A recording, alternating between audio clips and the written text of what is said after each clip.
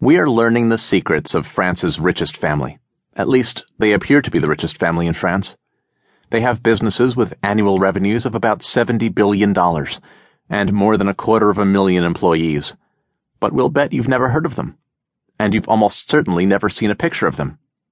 They are the Moulier family from the north of France. Discreet, private, unostentatious. They own huge discount shopping centers all over France and much of Europe. They were able to figure out how to run large-surface, low-price, rapid turnover merchandising enterprises. Once they had the system figured out, they were able to apply it to several different retail industries. The Moulier family has been in business for half a century. They have managed to create one of the world's biggest and most profitable family business empires. And they have done it while also creating one of the biggest and most successful families. From a business perspective, they followed the same three-step success formula John D. Rockefeller famously prescribed. They got to work early. They stayed late. They struck oil in the discount retail business.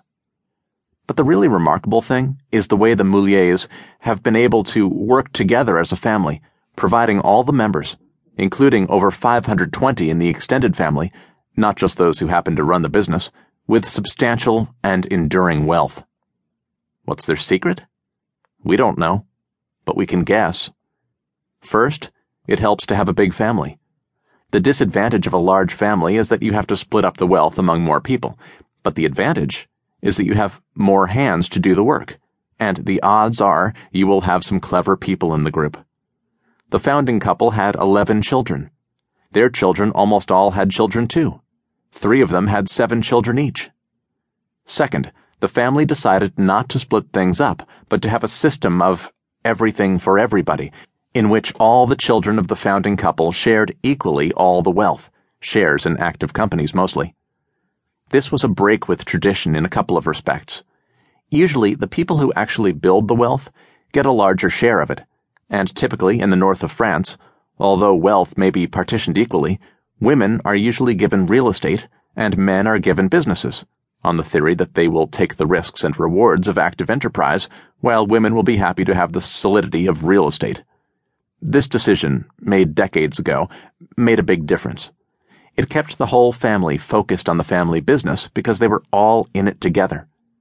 Among the second generation, many did not play an active role in the business, but often their children, who had as many shares in it as the children of the active siblings, did. The family could draw on 3 generations of talent. It still does. Also, as new businesses were created, they were spun out from the center, with everything for everybody still the guiding principle.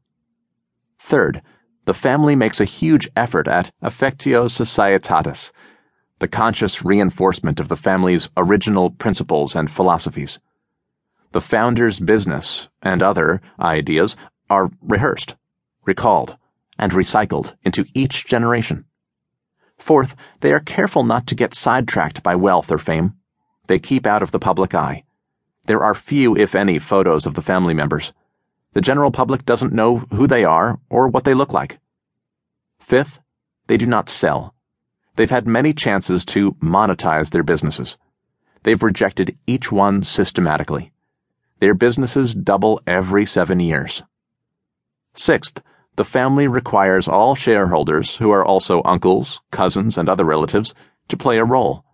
Even if they are not active in the business, they are supposed to inform themselves about how the business is doing and to help sustain the founding principles of the enterprise.